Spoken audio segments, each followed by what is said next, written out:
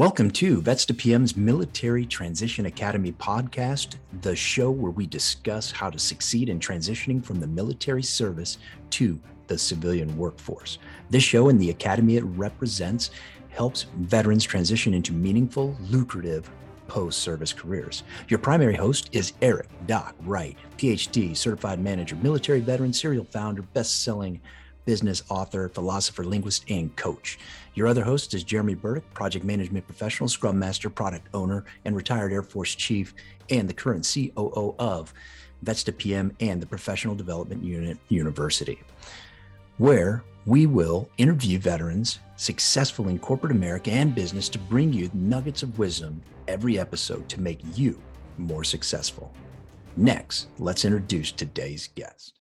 I'm excited to introduce a couple of special guests and from the 176 Wing Joint Base Elmendorf, Richardson, Alaska, and it's the commander, Brigadier General Anthony D. Stratton, and his command chief, Master Sergeant Peter J. Pratt. A little bit about General Stratton. Is born in 1968 in Missoula, Montana, but he's lived in Alaska communities of Barrow, Fairbanks, and Anchorage, and currently resides in Palmer with his wife, Lorena, and two daughters, Sabrina and Katrina. He graduated from his service high school in 1986 and enlisted in the Alaska Air National Guard in February of 1988 as a Hercules propulsion system specialist. General Stratton received his commission from the Academy of Military Science in October of 1990 and a Bachelor of Science degree from the University of Alaska Anchorage in December of 1993. He is a command pilot of both the C-130 and the C-17 and served in a multitude of operational and support positions within the Alaska National Guard. Over to Chief Master Sergeant Pratt, and in this case, he is the Command Chief Master Sergeant of the 176th Wing, where he is the enlisted leader for 1,200 plus personnel and a key member of the wing leadership team. He's a commander's key enlisted advocate and advisor on operational effectiveness, readiness, training, health, morale, welfare, quality of life, and equipping enlisted airmen. So lots of great stuff. A little bit about Chief Pratt. Entered the Air Force in 1985, completed basic training, qualified as a heavy mobile equipment apprentice with orders to MacDill Air Force Base down in Florida. Nice and warm down there. His extensive background included several active duty positions with numerous transportation and logistics assignments around the globe until 1996 when he transferred to the Alaska Air National Guard, Coulis Air National Guard Base, Alaska, as a vehicle management professional. Chief Pratt has served in the Air Force, U.S. Air Force's Europe, Air Force Reserves, Alaska Command, National Guard. He's deployed multiple times and has got a wealth of experience. And I just can't wait to get to the conversation. We're going to get to know these guys a lot better, and they're going to feed us with some really informational stuff, how you can play to up in Alaska. So let's get after it. Hey, what is going on, MTA Podcast Nation? Eric Doc Wright from Vets to PM and the Military Transition Academy podcast coming to you with another episode. Today, man, the Batman and Robin show with Jeremy Burdick is going to be absolutely amazing. For those of you that know and love Jeremy, man, he's my retired Air Force chief, right? He's an amazing dude. He is a magician with process and podcast engineering over the last several months. And he is going to bring you an awesome conversation today. You're just going to love this thing. So without further ado, JB, how are you? And what do we have going on today, my friend? Doing great. I am so excited. I've just been jittery all morning long thinking about this. We're with the Alaska Air National Guard 176 commander and General Stratton and his chief. So I think it's going to be a treat. And I really want to bring the conversation over to the general as quick as possible. So you're not just having to listen to me talk. We want to hear what he's got to say, especially about what makes the 176 so unique to the rest of the units out there. So thanks, Jeremy, for having Pete and I on today. We very much appreciate it. And the 176th Wing is exceptionally unique in the 90 wings that are in the Air National Guard. We are arguably the most operational wing we answer to and provide combat capacity to the Alaska NORAD region 24 hours a day, 7 days a week, 365 days a year with HH-60 helicopters, HC-130J, Combat King 2 rescue platform, and then, of course, the Guardian Angels with the combat rescue officers and the pararescue men. And the other thing that makes us very unique is we're very flexible on how our members actually come up and serve. We have a multitude of options from quarterly drill periods. So a lot of the wings, they set a day during the month, a weekend, and that's it. You either show up on that weekend or, you don't get credit for the drill. That is not the case with us. We have an A schedule drill, which is traditional. We do only drill 10 months out of the year. We typically take the month of July and the month of September and combine those into 2 other months. And that allows folks that actually live and work here to experience Alaska, the reason they moved up here, right? As that picture was I showed you earlier today, it's a very beautiful place this time of year. And as we go into the summer, we'll push at least 22 hours of daylight, and folks need to have the opportunity to get out and do that. And that flexibility extends to kind of the diversity of the membership in the organization, especially from a vets to PM perspective. We provide opportunities for veterans that haven't retired to continue their military careers. And you do not necessarily have to live in the state of Alaska to do that. So we have what we call non-commuters, which actually means commuters. And as you are both aware, right, we live in a fairly succinct bureaucracy. And that's why we have that kind of ideological statement, right? Non-commuter. But basically what that means is you don't have to live here. And that quarterly drill schedule allows somebody that lives in the Midwest, or for example, we have folks that live in Japan, Spain, and Germany, as well as almost 20 members that live in Guam. And they come up about 44 days a year, split that over the quarter. So about 11 days per quarter. They come up, they get their training done, they interface, they make sure that they're ready to go. And then when the unit has a deployment, they participate in that deployment as well. Right now, the Guardian Angels are overseas in Africa. And later this fall, we'll be deploying the HC-130s, and they'll be headed over to the Middle East as well. And so the final piece of what makes us unique with all that operational capability, it's the opportunities, both inside the organization and for those coming into the organization. So if you, for example, are a 10-year veteran of any of the components, and we are agnostic, we'll take you from the Navy, the Army, the Marine Corps.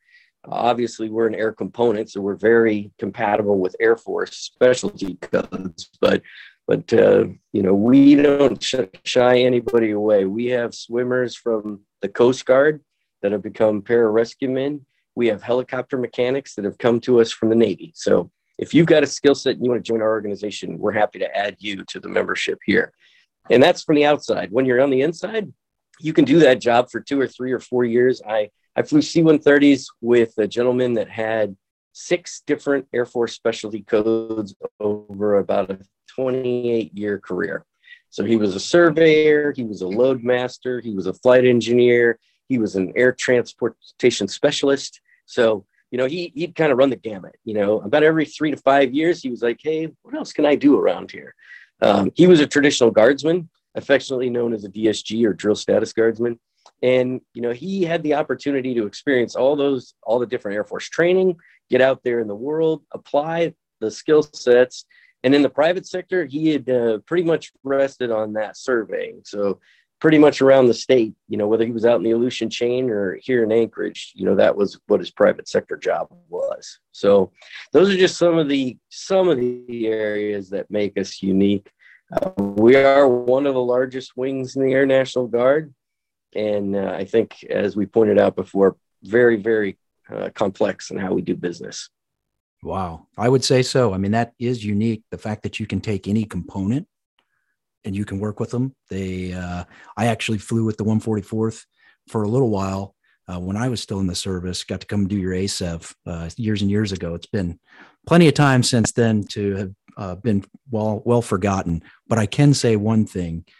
It was one of the most beautiful places on the planet Earth that I ever got a chance to fly. It was one of the coolest guard units. At that time, it was still on Coulis, But it was one of the coolest guard units ever. The pilots all were amazing. I was a flight engineer. The engineers and the pilots and the O's all really got together really well. And just the unity within the entire wing was just top notch. So I can't agree with you more, General. I think that was, it was unique. It felt different. It operated differently. It had so much talent, like probably the most talented airlifters that I ever had a chance to fly with and learn from, even as the PACAF MAGCOM evaluator at the time. So I was learning things that I had never seen before. So it was really a cool experience. So thank you for sharing the uniqueness. What does a day in a life of a normal Arctic Guardian look like?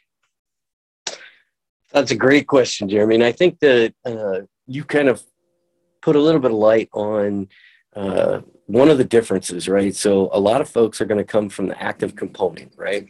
And that's where you spent the majority of your time.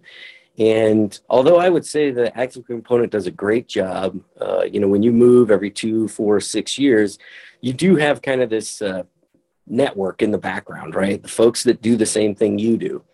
Here inside of the 176 wing with the Arctic Guardians, one of the biggest differences, and you felt it, is that we're knit together extremely deeply, right? So, for example, I told you the Guardian Angels, right? They're deployed right now to Africa.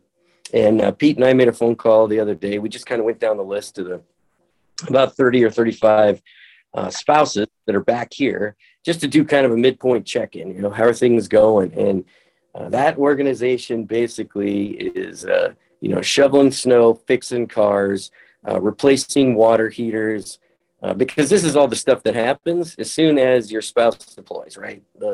Basically, the kids all get sick, the car doesn't start anymore, and, the refrigerator and all the appliances decide that the warranties run out and it's time for replacement. And the day in the life of an Arctic Guardian is really to be that wingman, to be the friend, and we are networked together, right? All the way from the Matanuska Valley, all the way down to the Kenai Peninsula. I mean, we have folks up in Fairbanks, and we have folks as far south as Juneau as well. And so, for example, I'll give you kind of more of a mission scenario. So in our logistics readiness squadron, we have the loggies in there. Their primary responsibility is just to keep track of everybody. Where are we at? Where are we going? So, for example, when Lieutenant Thiel comes to work yesterday, she's looking for a deployment order for those HC-130s because she needs to get these folks into the system so they can start receiving their benefits through TRICARE, right? And that they're recognized and their families can get into the dependent system and become recognized, get the right ID cards.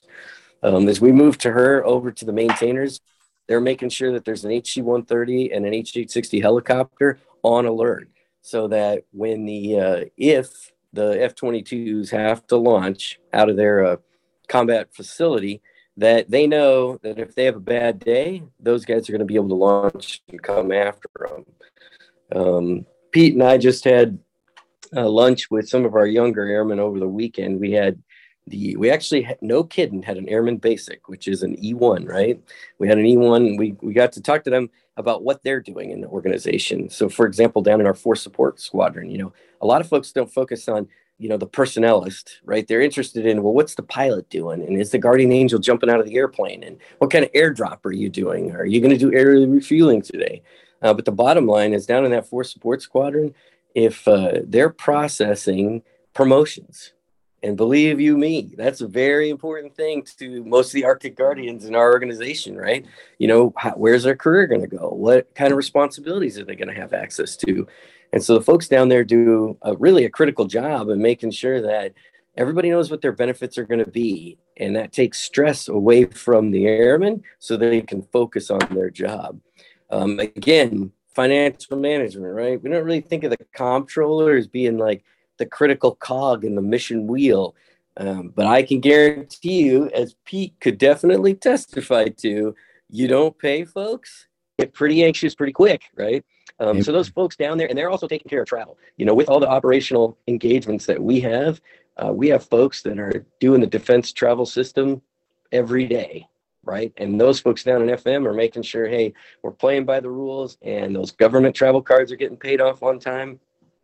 And then we'll go from there to the services folks, right? So it's all sexy. The airplanes are cool, but when you land, what's the most important thing? Where am I going to sleep? Who's going to feed me? And is there a place for me to go to the bathroom, right? So our services folks set that up, right? They're very expeditionary in nature, and they take care of making sure, hey, how many beds are there? How many folks do we have to move around? Simple things like, do we have sheets? Do we have pillows? Or is everybody going to be in a sleeping bag? And if they're going to be in a sleeping bag, do they know they're going to be in a sleeping bag? And did they bring the sleeping bag with them? And do I have extras just in case? Because you are going to have that one that no matter how many times they've been told, or they've gotten a notification, or they even signed a document, they're going to go, what? Nobody told me I needed my sleeping bag. Yeah. And then, of course, we come all the way first circle around to operations, right? So today, we were just talking with the Ken Radford, our Vice Wing Commander. He's going to go out and fly on this beautiful day. So we'll generate anywhere from 8 to 14 sorties between the C-17, the HC-130, and the HH-60 today. And potentially the helicopters will go out. They'll do 2-ship work. They'll shoot. We've got a gunnery range right here, just outside of Anchorage. Up at the detachment, they're working on the helicopter up there today, and it has a bad aircraft power unit. They're going to replace that, and then it's going to provide support for the F-35s to go up to the northern ranges. The fifth generation fighters need a lot of space to do their training and to create a real world scenario. And so that they get far away from the base. And if they have a bad day and it's 40 below zero, we need to make sure that the pilots get extracted. We poured a lot of money into them. They're a huge asset, and we need to be able to bring them back home. Not to mention that is the core of our doctrine, right? Since World War II, our commitment to the airmen is that we will come get you in a reasonable period of time, so they don't have to be concerned or worried about the mission set or the risk that they're taking. They know that the organization's behind them, and that we will make good on the promise that we've delivered to them. Yeah, we do appreciate that for sure. I would say you made a really cool comment about the support, right? So you always hear rookies and amateurs worry about tactics, but professionals worry about logistics. So whether it's the support, whether it's the paycheck, whether it's the beds, the beans, the bullets, it's all important. And professionals know that without it, you don't have an Army, you don't have an Air Force. You don't have anything or any way to prosecute war. So, wow, really cool. Way to sum it up. I think that was really good. Our other host here was a guardsman as well. So I know that he's probably got some really cool nuggets to bring up as well. Yeah, and General, I just love the comment about, hey, our mission is this, right? And you can tell just in this brief conversation that it just permeates the organization. And I can tell you from being on both sides of the fence, Navy and Guard, and then out here in the civilian world for several decades now. I started when I was 3. That you very rarely will work in a civilian organization where there's that kind of bond, that kind of tribe. And we deal with thousands of veterans every year at Vets to PM. And that's what we hear is, hey, all the technical stuff that you said I would realize and get, and the paycheck and all that stuff, it's great. But these folks are kind of alienated from each other. So that's one of the things we help our guys and gals with is, hey, you're going to have to find those people to connect with. You mentioned network. You're going to have to rebuild that or be okay with not having it. And so, it just helps them keep their eyes wide open. So it's nice to hear that, your guardsmen and women can get access to that when they're in uniform. And then when they go back to their, civilian jobs, it stays with them. So that's got to be a huge benefit to your warriors. You bring up a good point, Doc. I think that's one of the things we try to take from the organization and knit into the community, right? Because that's the other big difference between, the National Guard, the Air National Guard as well, is that from the active components we live here. I've lived in Barrow, up on the North Slope. I lived in Fairbanks for a decade. I graduated from high school here in Anchorage, and I raised my daughters for 20 years, out in the Palmer Valley. And Pete's the same way. I mean, he's been here for multiple decades. And that's always our goal, right? Is to continue to network into the community. I think, our connection here to Vets to PM is through Leverett over at Siemens, right? And we have a great relationship, and he represents one of our honorary commanders. And that's one of our community connection points where we reach out into the community, and a lot of them are veterans, like Leverett is, but then we have several. We have an engineering company, and he's never been in the military, but man, it is great to have him come in, and it's great to be able to go into his organization and, kind of dispel myth about what we do. And, it's really not this, smoke and mirrors business, right? It's very straightforward, and we're very open, to have them come into our organization. I mean, the bottom line is they're the taxpayer, right? That's kind of been my mantra since I've been in this wing is, you want to come and take a tour of the airplanes? Well, you're paying for them. So yeah, you betcha. We'll coordinate that and get you out here. So I appreciate that link, Doc, that you bring in. And our goal is to try to take some of that network connectivity and how we basically build a big family and help the external private sector and community have that in their organizations as well. Yeah. Wow. Really cool. Yeah. Hoove is amazing and really had a great session with us. So if you haven't listened to that one, for everybody out in podcast land, go back and listen to that episode where he breaks down Siemens and hiring thought processes and all the things we need to know as civilians getting jobs on the outside and how to interview and everything. So the different opportunities. But speaking of opportunities, there's got to be some Air Force specialties that are more desirable, or you have immediate fill needs with a wing of your size. Anything come to mind with some openings? Absolutely, Jeremy. Right. So our maintenance organization, aviation maintenance specifically, because we do have vehicle maintenance. That's kind of Pete's genetic code, right, as a vehicle maintainer. But inside our aviation maintenance, we got it's nearly 100 different Air Force specialty codes, right? When you're talking about avionics, you're talking when I first came into the organization, all the way to structures and forms and everything that goes along with the airplane. So that's probably the area we have the most vacancies. I will say this though, and that one directly correlates, right? Because one of the other questions typically, and I was there too, and I know Pete was as well. Like when you're looking at the organization, you're kind of like, okay, what is this going to do for me outside, right? Like, for example, we have munitions here. So we do chaff and flares on the airplanes as well. The H-60s have miniguns and GAU 50s and 50 calibers, right? And that is a relatively narrow, specific skill set. And I would say it's a little bit more challenging in the private sector, although if you're very qualified, you're very highly sought after, right?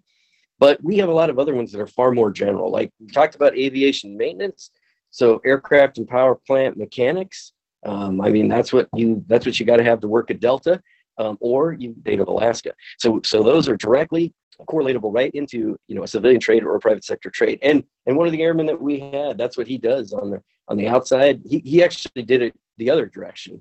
He graduated from high school. He went out into the civilian community, got his A&P license. And then a couple of the guys he was working with said, man, you should come into the Guard.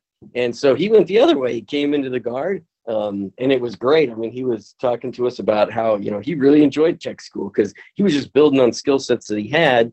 I can tell you when I went to tech school as a propulsion system mechanic, I was working my tail off, man. This was stuff I'd never been exposed to, right? So, and that's one of the areas. We had another young lady. She's been in our medical group for about 3 years. And she said, hey, I want to try something different. So in a month and a half, she's going to go off to radiology technician school. Well, at the end of that school, it's not mandatory, but they have the option to interface and get federally certified to do radiology technician work. all over the country, right? Definitely a very lucrative opportunity, for those folks. And, it's all paid for, as you both know. It's military training. Not only is the training paid for, but we're going to pay you while you're getting the training, right? Which is a pretty awesome deal. I think it's fairly easy to say that there's a one-for-one correlation for the pilots, right? I mean, in our organization alone, we probably have at least 20 Alaska Airlines pilots. Then we have a pretty dense pilot population at UPS and Federal Express. We've got a couple Deltas, and then I think we might have like one United and 3 or 4 Atlas, right? So that's airline transport pilot, as well as different type ratings that you can get depending on which one of the airframes that you're flying as well. And then I think one of the things that folks might lose track of is, so we talked about those support organizations that we have.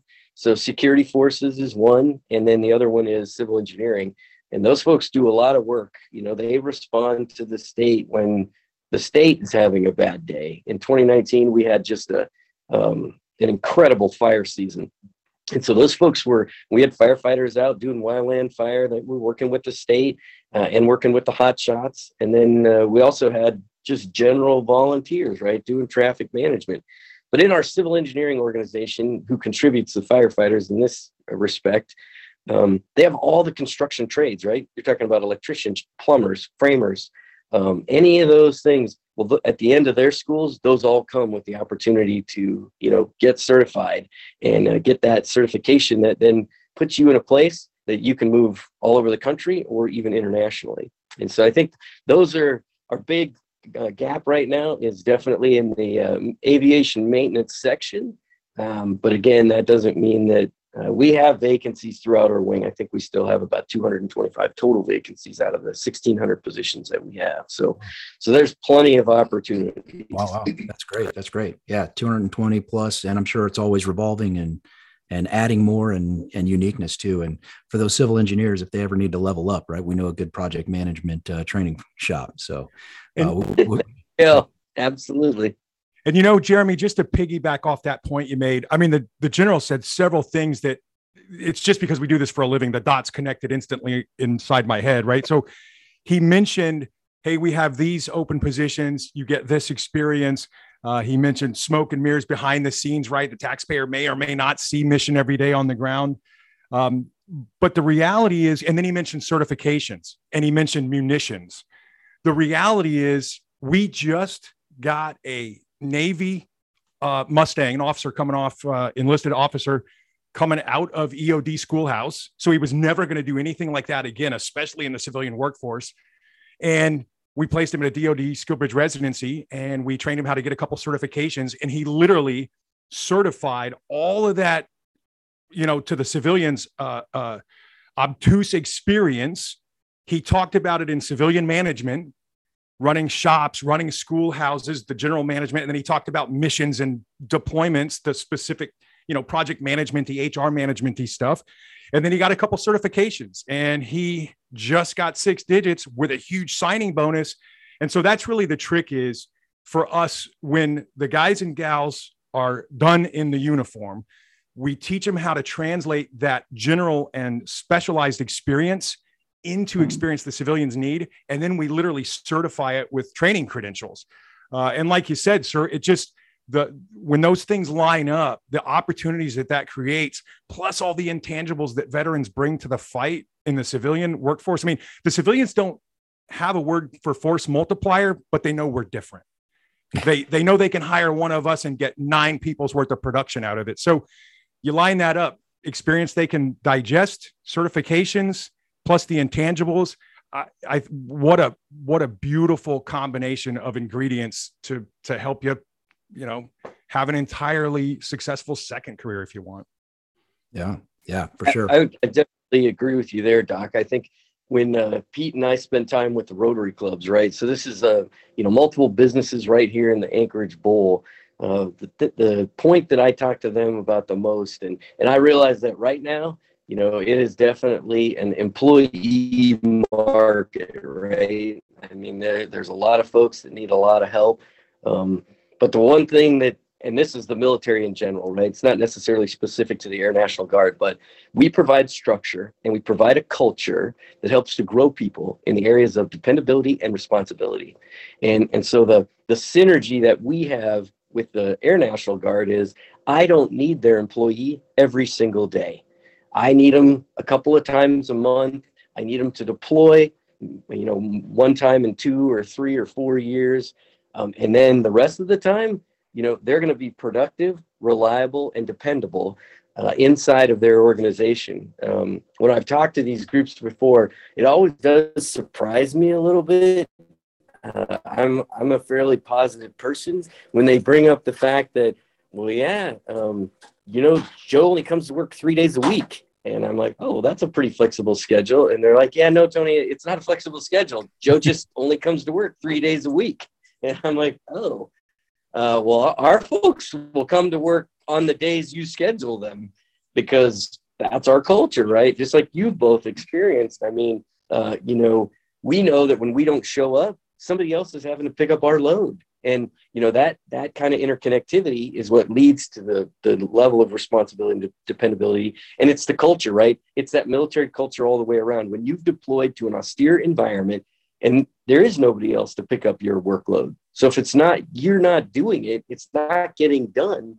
And the rest of your team is going to experience that deficiency, right? And so I think, Doc, you hit the nail on the head there when it comes to that, being able to just illustrate the structure and I think really the character that a member of the U.S. Armed Forces kind of gets blued with, right? Or inculcated with as they go through the process of being inside of the military. Oh, yeah. Wow. Good. For sure. As those values turn into your character, right? I mean, that's what ends up happening. So couldn't agree more. There is something that you've said, and I was picking through your bio just a little bit as well. And I couldn't help but see you were a knuckle buster like myself. I started out on C-130 engine specialist. And then you went from engine specialist to navigator and said, hey, that's not enough. I'm going to go be a pilot. And then now I'm just wondering, okay, what's next for the general? Like, are you, we going for presidency or what's going on next? Well, as far as my military career is concerned, there are definitely fewer years in front of me than there are behind me. And I know you both understand how that works. As does Pete, we talk about this every day. We do manage general officers in the Air National Guard, so there's potentially some opportunities to do that. But right now, and I told the airmen this when we had lunch with them, this is the best job I have had in my military career. I get to spend time with the youngest airmen, with the most senior officers. I get to fly in all 3 of the weapon systems that we have, even the helicopter guys. Last summer, I went up to our detachment, and not only did they. So this was what I thought was a pretty cool day for Tony, right? So I went out there with him, and I'm on the ground. There's 4 or 5 of us, and they fly the helicopter up, and they drop the hook down. They winch me up into the helicopter. I get situated in there. The co-pilot gets out of the seat. I get in the seat, and I fly the helicopter back to the Air Force Base, right? So that was a pretty sweet day for Tony. And I've gotten to fly with the HC-130 guys. I flew the slick C-130 for almost 15 years. So this one, of course, is all glass, all electronic. It's an electric jet. So we'll see what the Lord has in the future. But I think I've got at least potentially 3 more years in this job here. Pete and I potentially will finish up about the same time. The tenure that our command chiefs have is 3 years as well. And he just came into the job about 6 months ago. He took over for Chief Schaefer's, and that's been a great transition too. So although just like both of you, right, I think there's plenty of opportunities outside of the military. And I have a huge heart for middle schoolers, those 11 to 14-year-olds. It's a pretty challenging time in our lives. And I jokingly say it seems when they take their brain and stick it in a locker and come back when they turn 16 and see if that brain is matured, right? So, but I have a huge heart for them. So it would not be surprising if I ended up in youth ministry in one of the churches that we attend. That would be amazing. Wow. Well, thanks for sharing. I know that's definitely a personal journey. But I was kind of jazzed that we both shared some knuckle busting time on the same engines just about 10 years later for me. Yeah. And Chief Pratt, man, thanks so much for joining us. And I want to kind of give you the mic a little bit hey, what's your journey been like as a Arctic warrior? Well, thank you very much. So like so many of us, I started off active duty as well, right? So, which was a great time, did almost 11 years, traveled around the world during that. And I felt, the connections that I made, I still stay in contact with some of the folks that I met active duty. But once I learned about the Air National Guard and realized, there's something more here, right? There's another connection. There's something deeper than just the active duty component. And I joined this unit in 1997, and as that journey evolved and I learned and I've grown with the Air National Guard, I think we alluded to it a little earlier. There's definitely a family connection, right? So not that there's not a family connection with active duty, but it's so much deeper here in the Guard. So with those connections, you make active duty people PCS, you may lose contacts, but in the Air National Guard, if you run into a struggle or you run into an issue, like when folks are deployed, right? That's the time that cars break, home maintenance blows up. But there's always somebody here that you can reach out to, which is a lot easier, and the connections are a lot deeper than active duty, just because of the difference in dynamics. So, but like I said earlier, I joined this unit in 97. It's been a great opportunity since day one. I joined as well as a DSG, and then I was fortunate enough to transition over to a dual status technician position. I've held as a Title V, a straight civilian position, and I'm currently in an AGR position. So we are definitely a complex organization, probably one of the holistically one of the most complex organizations that I would argue in our society. Multiple pay statuses, multiple statuses that a person can jump back and forth into. It's been a great opportunity. And like General Stratton alluded to, it's this current position that I'm in. It's fabulous. I'm a people person, so I get the opportunity to not only interact with some of the most senior officers, senior enlisted folks, but then at the same time have those touch points with some of the youngest. And like we said earlier, we just had lunch with an Airman Basic. Way back in the day, I was an Airman Basic as well, so it kind of brought things all back together. Yeah, for sure. Me too. And I couldn't agree more. I think you're in the sweet spot of service. Is right there at the wing in the operational commands. After doing 8 years at headquarters, you just kind of yearn to get back on the beat, get back out there doing mission and taking care of folks. Right. And I guess I derived a lot of my pleasure from serving alongside, but supporting and growing the next echelon. So really cool. I don't want to cut this off before we get a chance to talk about how would a member, like even myself, go find some of these vacancies and then apply. Yeah. So, I mean, just like everything else, right? Google knows all, right? If you put Alaska Air National Guard into Google, it'll pull up definite resources, but I'll throw out two definite ones. So phone number wise, and I know that this will date me, that I would think that we would actually pick a telephone up and call people. But if they wanted to make a phone call, it would be 907-644-8033.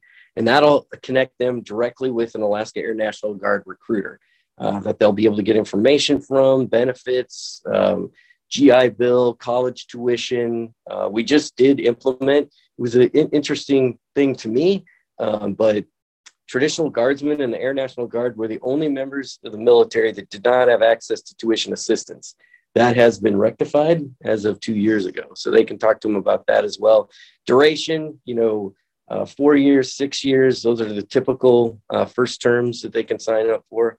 And then more traditionally, and probably how most of our folks would do it, they can send an email to 176.wing, WING, .recruiters@us.af.mil. And if they send one to them and say, hey, what's up, they'll definitely provide them with that. And then what's probably more familiar to, the Gen Zs and the millennials is we have a wing app. So if you go out on either one of your platforms for iOS or Android and you put 176 wing, it'll pull up. There's no restrictions on it. Anybody can download it. And in there's a button that says join us. And if you hit that button, it'll connect you to the recruiters. It'll ask you for some of your information. And you can go that way as well. And then also in Google, when they Google the Alaska Air National Guard or how do I join? So the air component, the Air Force, the Air Force Reserve, and the Air National Guard have all gone to a single recruiting system. And so that single recruiting system. Oh, you muted. Sorry. Oh, there we go. So there's the three air components have also gone to one system. So the Air National Guard, the Air Force Reserve, and the Active Duty Air Force all use a single system now. And in those Google results, I can guarantee you one of them will be that system, where they put all their information into it, and then the system will feed it back, and that would go straight to our recruiters as well. They get what they call leads through that system every single day. So those are probably the three biggest ways. Throw it into Google, see what pops up. I know the connectivity there is good. The phone call is also an option, the email, and then of course the Wing app. And on the Wing app too, if they download that onto their phone, there's all kinds of other buttons on there, right? Like we have a Wing Adventures program, right? So members of the Wing have the capacity to fly in the C-17 sim with me. They can do a tandem jump with the Guardian Angels. They can drive heavy equipment with the civil engineers. They can do the use of force trainer with the security forces. And they can also be a survivor. So the Guardian Angels always do these rehearsal of concept. And so they need survivors to do that with. And we actually had one of the airmen, and he was like, oh yeah, it was so fun, man. I went out there and they made me all bloody. And then they put me in the litter, and they're doing it from a combat extraction point, right? So it's, they've got their weapons out, they're shooting blanks. They're making sure that the survivor is safe. And, then in some cases they're actually getting hoisted up into the helicopter, right? So, but anyway, that's one example of what's on there. There's multiple buttons. Our calendar is on there. Our news, we've got a hero video. So if they really want to take a look and see, what is an Arctic Guardian? What do we do in the 176th Wing? They'll download that app. They're going to have access to a whole bunch of information, as well as the Join Us button. And, what do you need to do? And then that Join Us, right, it'll transition as well. So, any of the veterans that haven't actually completed their military career, who are interested in going ahead and just finishing off that 6, 8, 10, 12 years, whatever they've got left, the recruiters will be able to make that transition happen for them as well. Oh, that's cool. That's really neat. And in fact, it's exciting. Like you said, with the Survivor, I got to play that before, and it is, it is interesting to say the least. I didn't get lifted in a litter that time, but that would be a wild ride for sure. I did it once for survival, but that was it. So something I do want to make really available to your wing as well as kind of a special treat is Doc wrote a book, How to Speak Civilian Fluently. And what it does is it just kind of is like a little mini MBA in your pocket, and we'll make it free to the wing. And you can put it on your commander's reading list if you'd like.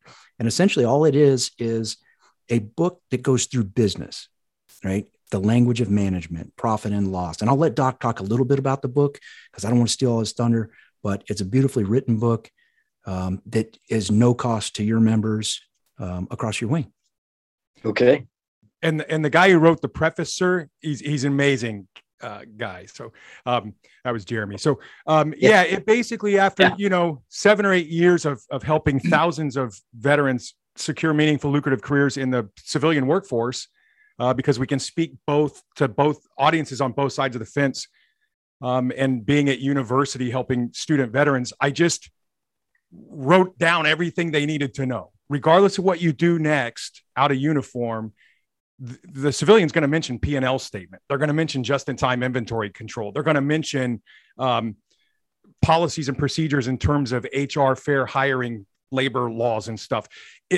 If you're the veteran, especially if you're going anything mid-level management or above, and you don't know what those terms are, just like, we go to basic and they teach us what a salute is, technical definition, how to execute it, when to execute it, who to execute it with. Somebody's got to teach us all those customs, norms, courtesies, or we don't know them.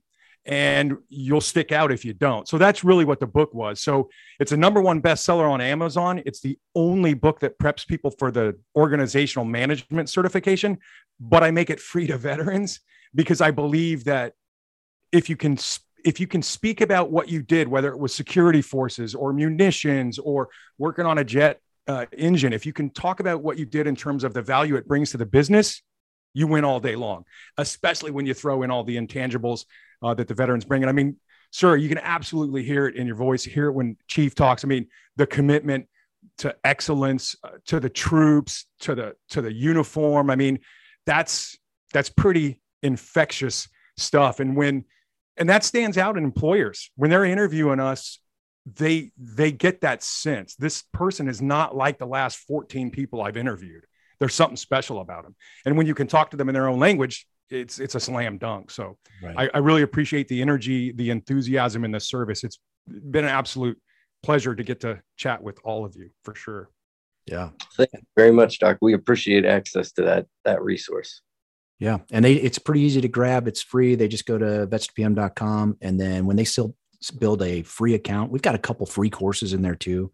One will tell them about project management. One will have a download for this book, and they can go get a certified manager from ICPM. And that's kind of cool too. So a lot of free stuff out there. Resume help, LinkedIn help, because a lot of your Arctic warriors have civilian jobs, and it wouldn't be great if they were successful civilians and stuck around in your area, right? So that it's kind of a dual help, kind of win-win situation. But probably enough about that. But I'd love to kind of end the show with whatever you want to talk about, General or Chief. The floor is yours. I'll do a little blurb and then I'll turn it over to Pete. And I think the one thing Pete alluded to it a little bit in when he was giving you kind of how did he get to where he's at today? Inside of those opportunities that we have, and Pete talked about statuses, right? And that's an easy word for us because we live it every day. But if it was an active duty member coming into our organization, basically that just means we have a lot of part-time or drill status guardsmen, right? And I will tell you, the myth is that's the whole 1 weekend a month, 2 weeks a year. I'm not really sure why we continue to keep that in our advertising, although I guess that's the minimum. There's virtually nobody in the 176 wing. There's not a single Arctic Guardian that does 1 weekend a month and 2 weeks a year, especially with COVID. The average member in our organization averages a year that they give to the organization or they give to the mission. And then as Pete talked about, like today, I'm a civil service GS employee. Status technician that Pete was talking about. Pete today is an active guard and reserve, which is an AGR, which basically is just like an active component member, right? His ID card looks the same. His paycheck looks the same. The points to retirement looks the same. And then we have this kind of unicorn, which is a Title V employee, which means, you come to work during the week here in the wing with all the rest of the Arctic Guardians, but you wear your civilian clothes, right? And you may or may not be a member. We have several of our Title V employees. Like we have our director of psychological health. Well, guess what? She's not in the military. She is no kidding, straight civilian. We have a resource advisor in our maintenance group.